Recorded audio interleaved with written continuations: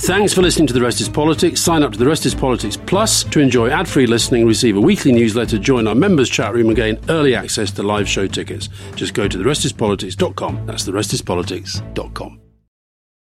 This episode is brought to you by Amazon Prime. You know Amazon Prime is not just a shipping subscription, right? It's got everything, including streaming TV and movies on Prime Video. And of course, Prime's fast, free shipping. Go from watching your favorite shows to getting your favorite things. Whatever you're into, it's on Prime. Visit Amazon.com/Prime to get more out of whatever you're into.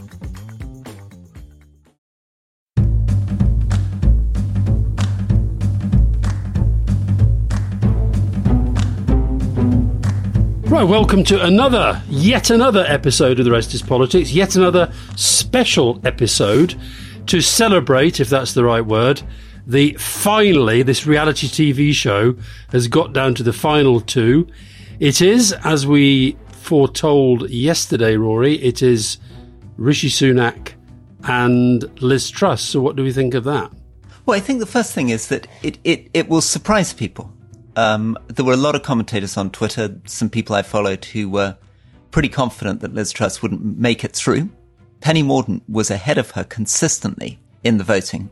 And obviously on that side of the party, Michael Gove had bet hard on Kemi Badenoch, not on Liz Truss, who's an old friend of his. So I think that's the first thing, that it's unexpected. And I think what you and I were probably reading was the sense of that Sunday night debate, where it pretty much seemed to be a sort of Rishi and Liz show, didn't it? Do you think there were, looking at the numbers as they've developed vote by vote, do you think that some of Rishi Sunak's supporters were backing Liz Truss? Do you get the feeling that Rishi Sunak wanted Liz Truss rather than Penny Mordaunt? I think there are two things going on. I think some foolish people in his camp may have deliberately tried to push Liz Truss through because they think she's easy to beat. But I think the bigger thing, which I was getting from MPs I was talking to yesterday, I talked to a couple yesterday who felt that although they preferred Rishi, they're worried that the members aren't going to vote for Rishi. And they wanted a fallback from Rishi who they thought at least had experience. And they thought that Liz Truss had more experience than Penny Mordaunt. I heard a very good interview with Ian Murray, the shadow Scotland secretary, who I think was the first Labour voice out of the traps after the result. And he made a very compelling case as to why neither of these two can even begin to present themselves as a fresh start, because they are so caught up with what's happened in the last few years. Liz Truss, even the other day, sort of continuing to defend Boris Johnson. Sunak, yes, as Keir Starmer said in our conversation with him yesterday, he said, how can Sunak suddenly pop up now and say that he's Mr. Integrity and Mr. Honesty when he propped this guy up for almost 3 years? I think that does make it very, very difficult. And I just think the points that you were making to Keir, funny enough, when Fiona and I were driving down through France and we were listening to it, and the points that you were making to Keir about the economy, I kind of felt they're going to become a really immediate, really big challenge for whoever takes on this job. And of course, when you've got Truss who's been saying to Sunak, you basically have driven the economy into recession. And Sunak's line on Truss, I think, is going to be that you don't really get the economy. You don't really get how this stuff works. I think they could do each other a lot of damage in the next few weeks. Yes. Well, I think one of the fundamental things is that you can ask almost anybody, and maybe in a way I was being unfair to Keir Starmer, pushing him so hard on this. I don't think genuinely anybody in the world has a good answer to how they're going to generate growth at the moment. I think we're going into what feels to me like a horrible recession, period of stagflation. The numbers are all against them. Energy prices are going to go through the roof. As people have been pointing out recently, saying that inflation is going to come down doesn't reverse the inflation. So you've swallowed the 10% inflation. Let's say inflation comes down to 5%, 6%. You're still looking at 16% inflation, and the interest rates are about to go soaring up. So I think we're going into a horrible situation. What do you what's your basic sense of, if you've got friends who are saying to you as somebody who knows them better than I do, what's your sense when people say, what do you think of Rishi Sunak? What do you think of Liz Truss? Well, I think the big call is of course, what are the members going to think? I mean, there was an interesting opinion poll on that debate on Sunday night by Opinum polls, and they put down Rishi at getting 24% of Conservative voters, 24% of Labour and 26% of swing voters, when Liz was on 20% Conservative, but only 9% of Labour and 17% of Swing. So the point, I guess, there is that she's very, very close to Rishi Sunak in terms of the Conservative members or Conservative voters. Conservative members is a different question. She may be well ahead of him with Conservative members. But in order to win an election, Rishi would certainly be in a much stronger position. I mean, the trouble is with this whole process, which I think has just been mind-blowingly awful. I think that I get the feeling that the Conservative Party and the contestants as well, I don't think they really understand how the public are looking at a lot of this. Yes, the public are fascinated by it, a little bit as if it were a reality TV show where one goes out and then another one, and here we are in the final. I think millions of people are genuinely interested in this. But I think at the same time, there is something about this process that is making people feel that this is just profoundly undemocratic. And also that, frankly, I think there's a growing sense that if this is the best that we can have as the next Prime Minister, then we've really got a problem. I had a text this afternoon from a head of government who shall be nameless, but is it Eddie Rama? No, it's not, but it's somebody who is let's say a bigger country than that. But they basically looking on thinking and actually said, are they really going to sit where Churchill, Thatcher and Blair used to sit? I think there is a feeling that this has been a very small contest of some pretty small people. Now, I have to say, as a non-Labour Party member who supports the Labour Party, I do think that Liz Truss would be far better for Labour, if only because I think Sunak has a kind of, I think they're both very right wing.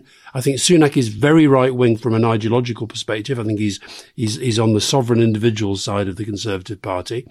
That's why he loves all this enterprise cities, enterprise zones and free this and all the sort of charter stuff that he's doing. But I also think that she, whether it's by design or by ambition or whatever, she's become very right wing. So we're actually talking about two figures on the right. The one thing that maybe Penny Mordaunt or Tom Tugendhat would have given you was a bit of a different choice. So I think that's going to increase the possibility of this being about them just sort of, being very different personalities. And she is, as we said yesterday, she's channeling everything towards the membership. What do you think about their presentational style? So setting aside your Labour allegiances, what do you think about the way that they communicate and perform? What's the difference between them? Oh, God. I mean, I said a little bit about this yesterday. I find Liz Truss's whole manner, look, I don't know her that well. So I could be completely wrong, but there's something deeply inauthentic going on there. It's almost like she's trying so hard to present in a certain way. And it is sort of sub-Thatcherite. It's like, I'm the woman, I'm the strong woman. I wish one of these interviewers, well, she hasn't done any interviews. She's obviously scared of being interviewed. I'd love it. And can we put out an open invitation to both of them to come on the podcast? I promise I'll be nice and respectful. Yeah, they're definitely going to be queuing up for that. Yeah, I'm sure they are, Rory. But I really would. This thing about, she gives herself this massive global leadership role on Ukraine. She talks about always having got stuff done in the various jobs that she's done. I don't know if you've seen, have you seen Dominic Cummings' latest offering tonight? Go on, give us that. It's quite dramatic. So Dominic Cummings, it's written as follows. I gave Truss the nickname Human Hand Grenade when she worked in the Department for Education. She said this week it was a compliment because she got things done. No, it was because she causes chaos instead of getting things done. Truss is the only minister I ever shouted at in number 10. I think I shouted at more than one. The reason was her compulsive, pathological leaking. As soon as she left any meeting, she'd call people like Harry Cole on The Sun, Carrie's ex-boyfriend, and blurt out what had been said. This routinely caused chaos and often damaged the UK. I called her over to number 10. I sat in that tiny little room near the cabinet room next to the loos. I said to her, "What are you doing leaking everything? Stop. Focus on your real job where you're failing to grip your department. Focus on that." He then says, the eyes had a 1,000-yard stare. I think we've seen that on the TV. "What do you mean the real job?" she said. It was pointless to go on. For her, leaking to the media was the real job. I mean, it's just sort of, and then he says this, Boris is supporting Truss. Why? 1, he thinks it's the best way to stop Sunak. 2, he knows Truss is mad as a box of snakes and is thinking there's a chance she blows, then there's another contest and I can return. Back to your theory. Yeah, well, I think it sounds plausible. It's interesting also his phrase, mad as a box of snakes. I like that, mad as a box of snakes. I think one of the issues is going to be that Rishi Sunak is going to have a challenge with Conservative Party members. I mean, to put my cards on the table, I'm much more sympathetic towards Rishi, I guess, than I am in the other direction. But I think that she's doing something very straightforward, which is that she is promising tax cuts, and people have got it in their mind that that's what Conservatives are about. It's bonkers. It's completely mad at the moment. Because when Mrs. Thatcher was doing those reforms, many, many things were different in the world. Firstly, Britain's debt position was not where it is now. We now got debt to GDP ratios, which are kind of the size of our economy. They were then about half the size of our economy. The deficit was much, much smaller. And we weren't lurching into a global recession at the moment at which she started working. But also the things that Mrs. Thatcher were doing can't be done twice. So a lot of her privatization has happened. Her deregulation of City London has happened. So what Liz Truss is doing, and it's a very dangerous part of the Conservative Party, is somehow believing that you can do it again.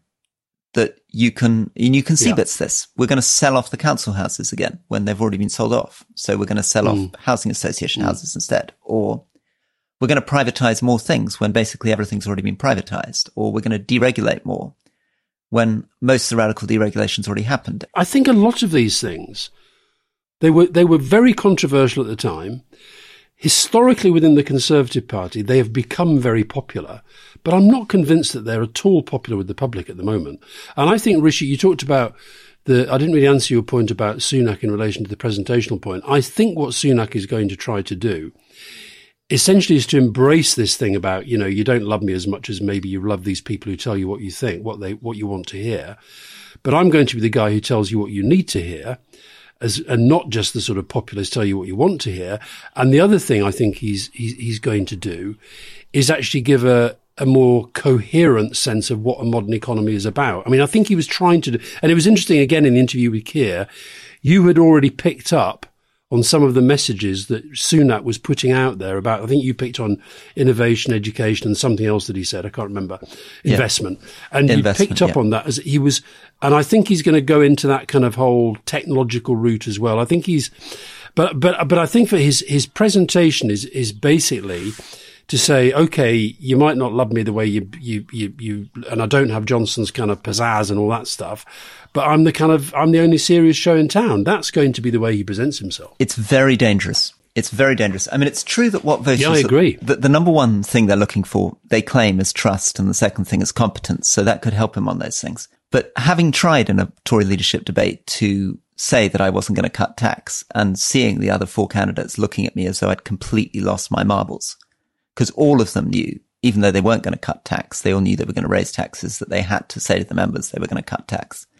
So I think Rishi's got to be very, very careful here, because I was talking to a friend of mine who's not a natural fan of Liz Truss's at all, but something about, he's a conservative, true conservative, and something about the I want to cut tax appeals to them. And they're very, very suspicious. The risk for Rishi Sunak is that he's going to sound like a mouthpiece for the status quo. He's going to sound like a mouthpiece for the Treasury. And Conservatives like the idea that you're challenging the bureaucracy, that you're going to shake things up, that you're not going to just accept the status quo. And if he keeps saying, I've been the Chancellor for 2.5 years and the Treasury tells me, that you have to do it this way, people are going to be looking for somebody who's going to be radical. I mean, this is not a period, as we keep saying, this is a period of populist post-truth politics, right? This is a period where people want to attack the status quo. They want to be against the elites. They want to be against the establishment. And it's very, very dangerous for Rishi Sunak if he begins to portray himself as the mouthpiece of the Treasury. And of course, it's very easy to couch for Liz Truss to portray him as the establishment, unfortunately. All right, let's take a quick break there, Rory, and we'll be back in a minute. This episode is brought to you by Amazon Prime. You know Amazon Prime is not just a shipping subscription, right? It's got everything, including streaming TV and movies on Prime Video. And of course, Prime's fast, free shipping. Go from watching your favorite shows to getting your favorite things. Whatever you're into, it's on Prime. Visit Amazon.com/Prime to get more out of whatever you're into.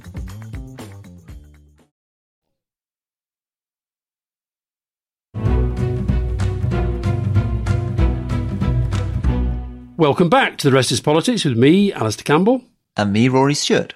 Rory, we've got a lot more listeners than when we first started this podcast.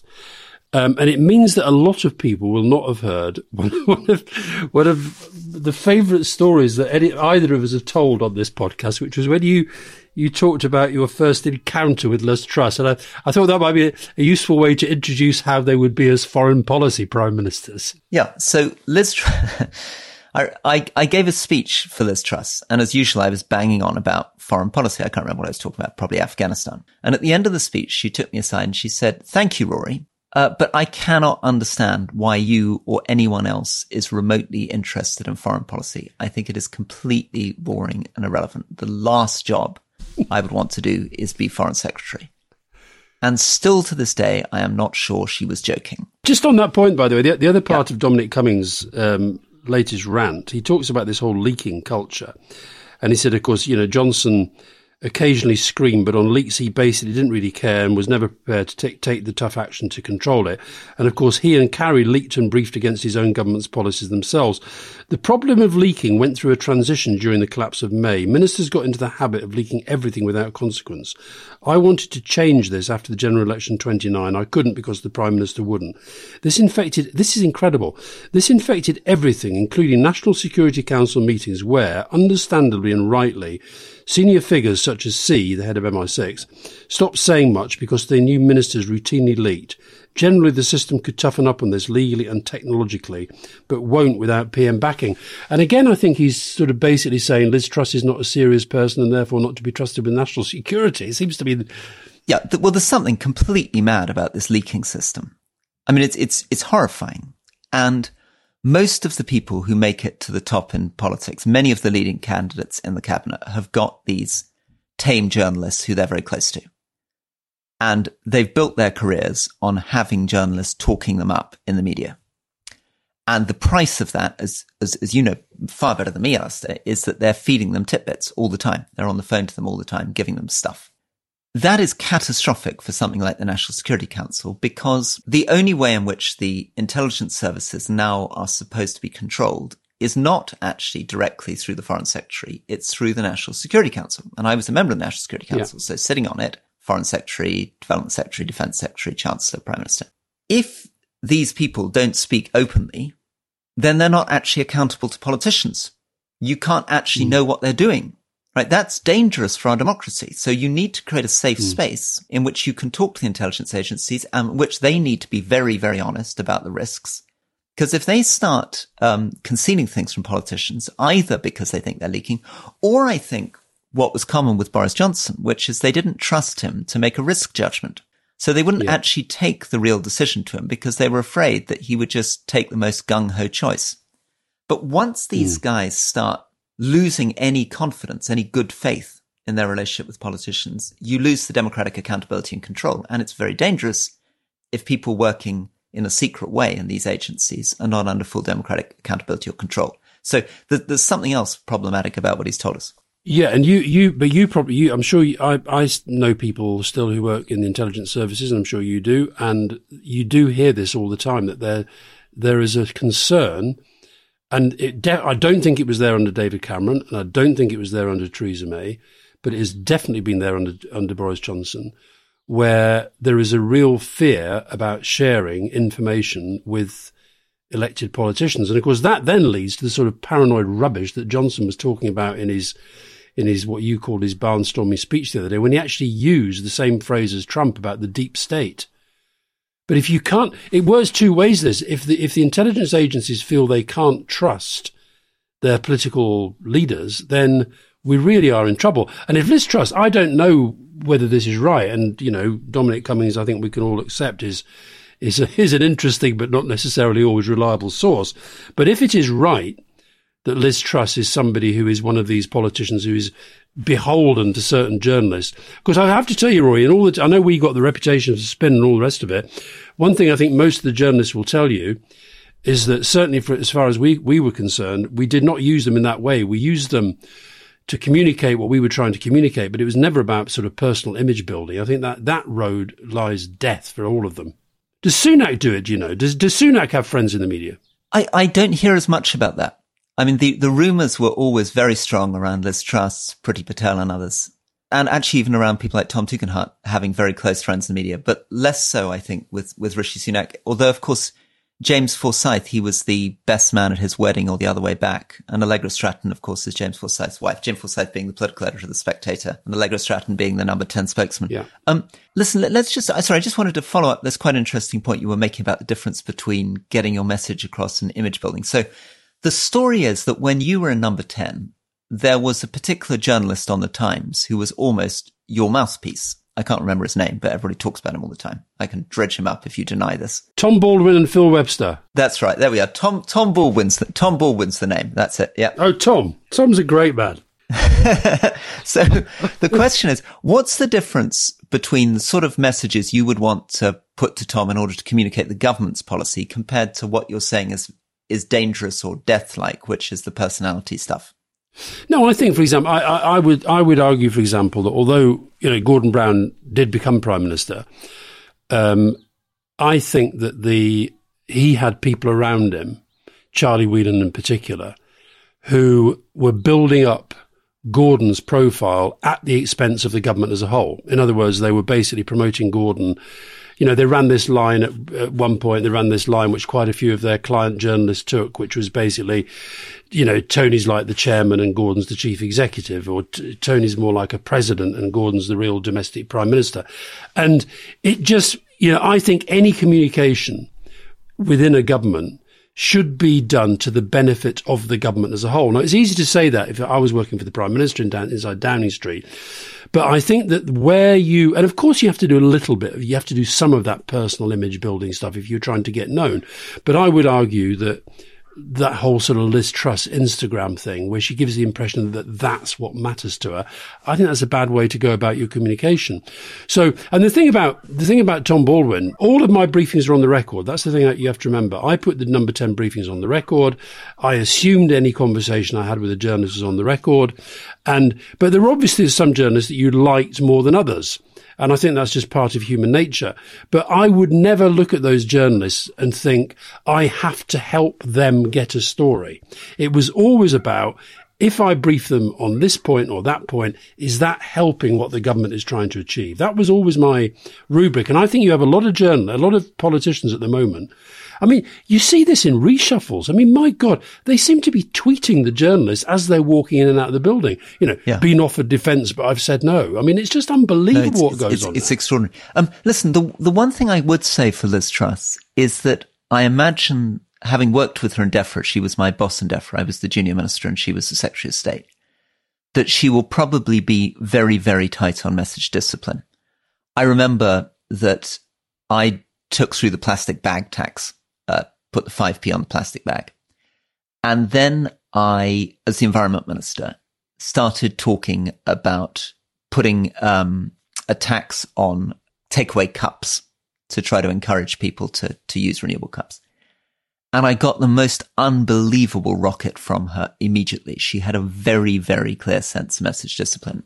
And her great line to me was, "Stop being so bloody interesting, Rory. Your job is not to be interesting. Stop being interesting." And she would say this every time a story came, every time I was stepped out of line in Parliament. So I think you'd have some fellow feeling for her in the way that I imagine she would run things if she was Prime Minister. She would not be encouraging. Yeah, but I wanted people to be interesting, but in a coordinated, coherent and disciplined way. That sounds to me, Roy, like she was maybe a little bit jealous of you getting, you know, a bit of profile that maybe she wanted herself. She obviously loves being very high profile, I think. And I'll tell you the other thing that I think is I mean, I don't know if you noticed yesterday, according to one of the papers, she left home in a dress of one colour, and then she arrived at the cabinet meeting in a dress of a different colour. Very cool. She changed in the car like James Bond. But why leave home in one colour and go to the meeting in a different colour? Was it because she'd seen that some of the other cabinet ministers were wearing the same colour for the team photograph? Possibly, or I guess it was to get you and me talking about her on the podcast. I mean, I think maybe on that's the pod part show. of the whole trick. Pod show. That's me. Well, I suspect we're going to be talking about her. We're going to be talking about her for the next few weeks, I guess. But I mean, this contest, how the hell? Look, a general election, the longest election campaign. Let me just back up and make my prediction at the moment, which is that I am inclining towards Rishi Sunak. I've not endorsed anyone. I had to put in the Sunak. I know I get told off if I call these people by their first names at the moment. So I'm inclining towards Rishi Sunak, but I am very concerned that actually Liz Truss has an edge with the Conservative membership, because I'm worried that some people will not vote for Rishi Sunak because of his ethnicity.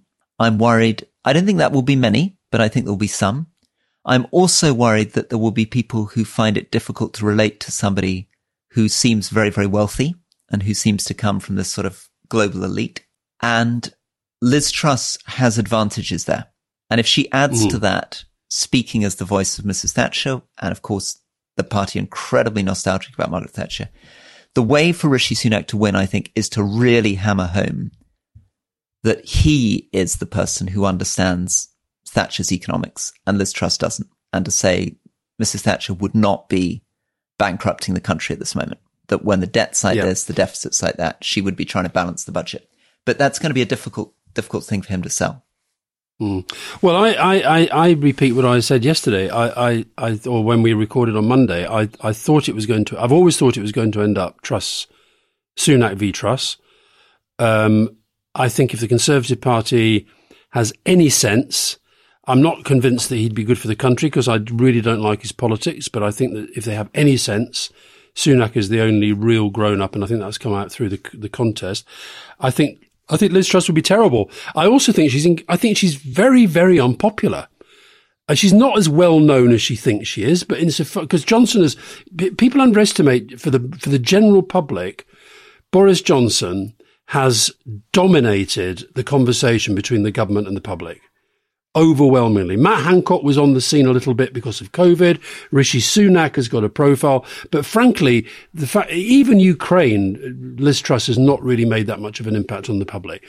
So I think that what Rishi Sunak has, he's coming at this now from the perspective of having been the Chancellor, having been the one who defenestrated Johnson. Both of those things can be played against him in the membership. He's got to try to turn them to his advantage. I think that's quite a difficult thing to do. But I think the Tory party members, I think they're going to go for Truss. And don't underestimate as well. I mean, I despise the Daily Mail, as you know. But, we were talking about that to Keir. That police investigation in Durham would not have happened, in my mind, without the Daily Mail doing 13 front pages in a row. They are backing Truss, and they're going to be pouring poison about Sunak straight into the minds of the Tory party members, just as they've been doing for Penny Mordaunt. I also noticed in that debate on Sunday night that Liz Truss has got quite a cunning game going on. She is, on the one hand, presenting herself as continuity Boris Johnson. She presents herself as the loyalist. She's picked up all of Boris Johnson's supporters who are very angry with Rishi Sunak. And at the same time, she's trying to pin on Rishi Sunak all the things that people disliked about the Boris Johnson government. In other words, taxes going up, economy not performing in the way that people wanted. So if he's going to win this, he's got to turn that around. He cannot allow her to say, I represent all that was good about Boris Johnson. I'm going to pick up everybody who loves Boris Johnson, and then I'm going to pin on you all the things that people don't like about Boris Johnson. I think they're both going to pay a price for having been in that cabinet for so long alongside him. And I don't know if you saw that Labour Party video that they put out yesterday, which I'm going to give a shout out. I've heard that it was from a young guy who works for the party out in east of England somewhere called Liam. And he did it off his own back, and it was absolutely brilliant. Did you see it, where they'd just taken clips from the Conservative leadership debates, And they've done it as a Labour Party broadcast because it's basically them just saying how awful the Conservative government has been for 12 years. And so I think that is a problem for both of them. You're talking about, to use one of your favourite words, Rory, you're talking about a distinguished former Chancellor and a distinguished Foreign Secretary. These are two of the great four officers of state. Miss Patel appears to have vanished from the scene of the crime. She just vanished. And Rory, I wanted to ask you, have you noticed how ministers just are not going to Parliament when they're summoned to these emergency questions? And Patel has sort of now pulled out twice from a select committee meeting. I mean, the contempt for Parliament is becoming like a virus. Completely bizarre, isn't it? Totally bizarre.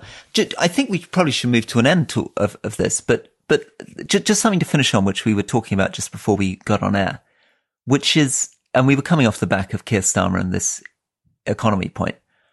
I think the thing that will determine this race and the next election is whether anybody can convince the public that they have any clue as to what they're going to do about the economy. And I think that's a problem for Keir Starmer, and it's a big problem for Liz Truss and Rishi Sunak, because the idea that we know how to generate growth, or at what cost we're going to generate growth, is, I think, the big question. I don't think they can generate growth. And the only way in which I can imagine generating growth is going to be incredibly damaging to people's lives. I think you were right to press Keir on it, but I think that you're talking here about a new Prime Minister, if it's Liz Truss, who goes on the whole time about as she was Chief Secretary at the Treasury, Rishi Sunak, who's been Chancellor for the last 2 and a bit years. I think for them, it is going to be the biggest thing in their inbox. And, you know, I don't know if you've been following what Martin Lewis has been talking about in terms of cost of living and energy prices and food prices. This is going to go into an even worse space very, very, very, very quickly. So I think that, you know, Sunak, I think, is banking on the idea that the Tory party is ready for some serious messaging. And, you know, that says to me that he maybe thinks that the populist virus is dying out, but I don't think it is. I'm afraid it isn't. I think it's a good thing to end on, but I think your instinct is right. There are so many reasons, right the way back to the fact that people felt left down by the elite since 2008. Social media, everything we've talked about means that populism, we're in an age of populism. And in an age of populism, it's very difficult to run as you say, the kind of serious, truth-telling technocrat pushing for prudent policies. What did, very briefly, Roy, before we go, what sort of feedback did you get on the chat we had with Keir? I think the main thing that I got was this point about growth. I think people groan now when politicians of any party say they're going to deliver growth. I don't think people think they can. What did you get? I got a lot of people saying they'd not heard him so relaxed and confident. A lot of people saying that.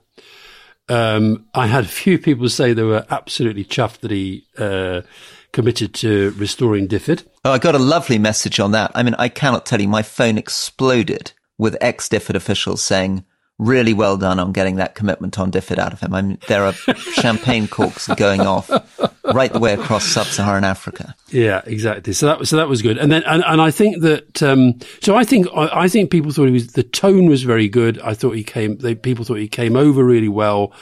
But I felt, but quite a lot of people saying, I think as we both felt, that on the economy, it's got to go much, much deeper than where it is now. But certainly the confidence. Listen, don't underestimate the importance of confidence in a campaign. I thought his tone was lovely. I thought he was very likable. I thought he was very warm. I think where I disagree with him, as I think we said afterwards, is that I think the problem is much, much bigger than Boris Johnson. And it's not just going to be fixed by getting in the Labour Party. I think our whole democratic structure is in a real problem. I think our whole world economy is in a big problem. I understand why he's doing it, but I think there's a real risk that if he just plays continuity, I'm more honest and I'm more competent than the last man, I don't think that's enough to carry him through. Okie dokie. Well, that's another special episode of this very unspecial Tory leadership election for The Rest is Politics with me, Alistair Campbell. And me, Rory Stewart. I'll see you soon. Bye-bye. You were probably signing your own death warrant. Well, probably, but I'd moved into damage limitation mode. Who killed Liz Truss? I'm Robert Peston from The Rest is Money, and we've been telling the story of the worst financial crisis faced by a British government for 50 years. The consequence of the catastrophic mini-budget. And now I'm talking to the Prime Minister at that time of extreme chaos Liz Truss. Over the course of 2 episodes, I ask her what she knew and when, how much responsibility she takes for the crisis, who she blames, and of course, who killed Liz Truss. Listen to The Rest is Money now, wherever you get your podcasts.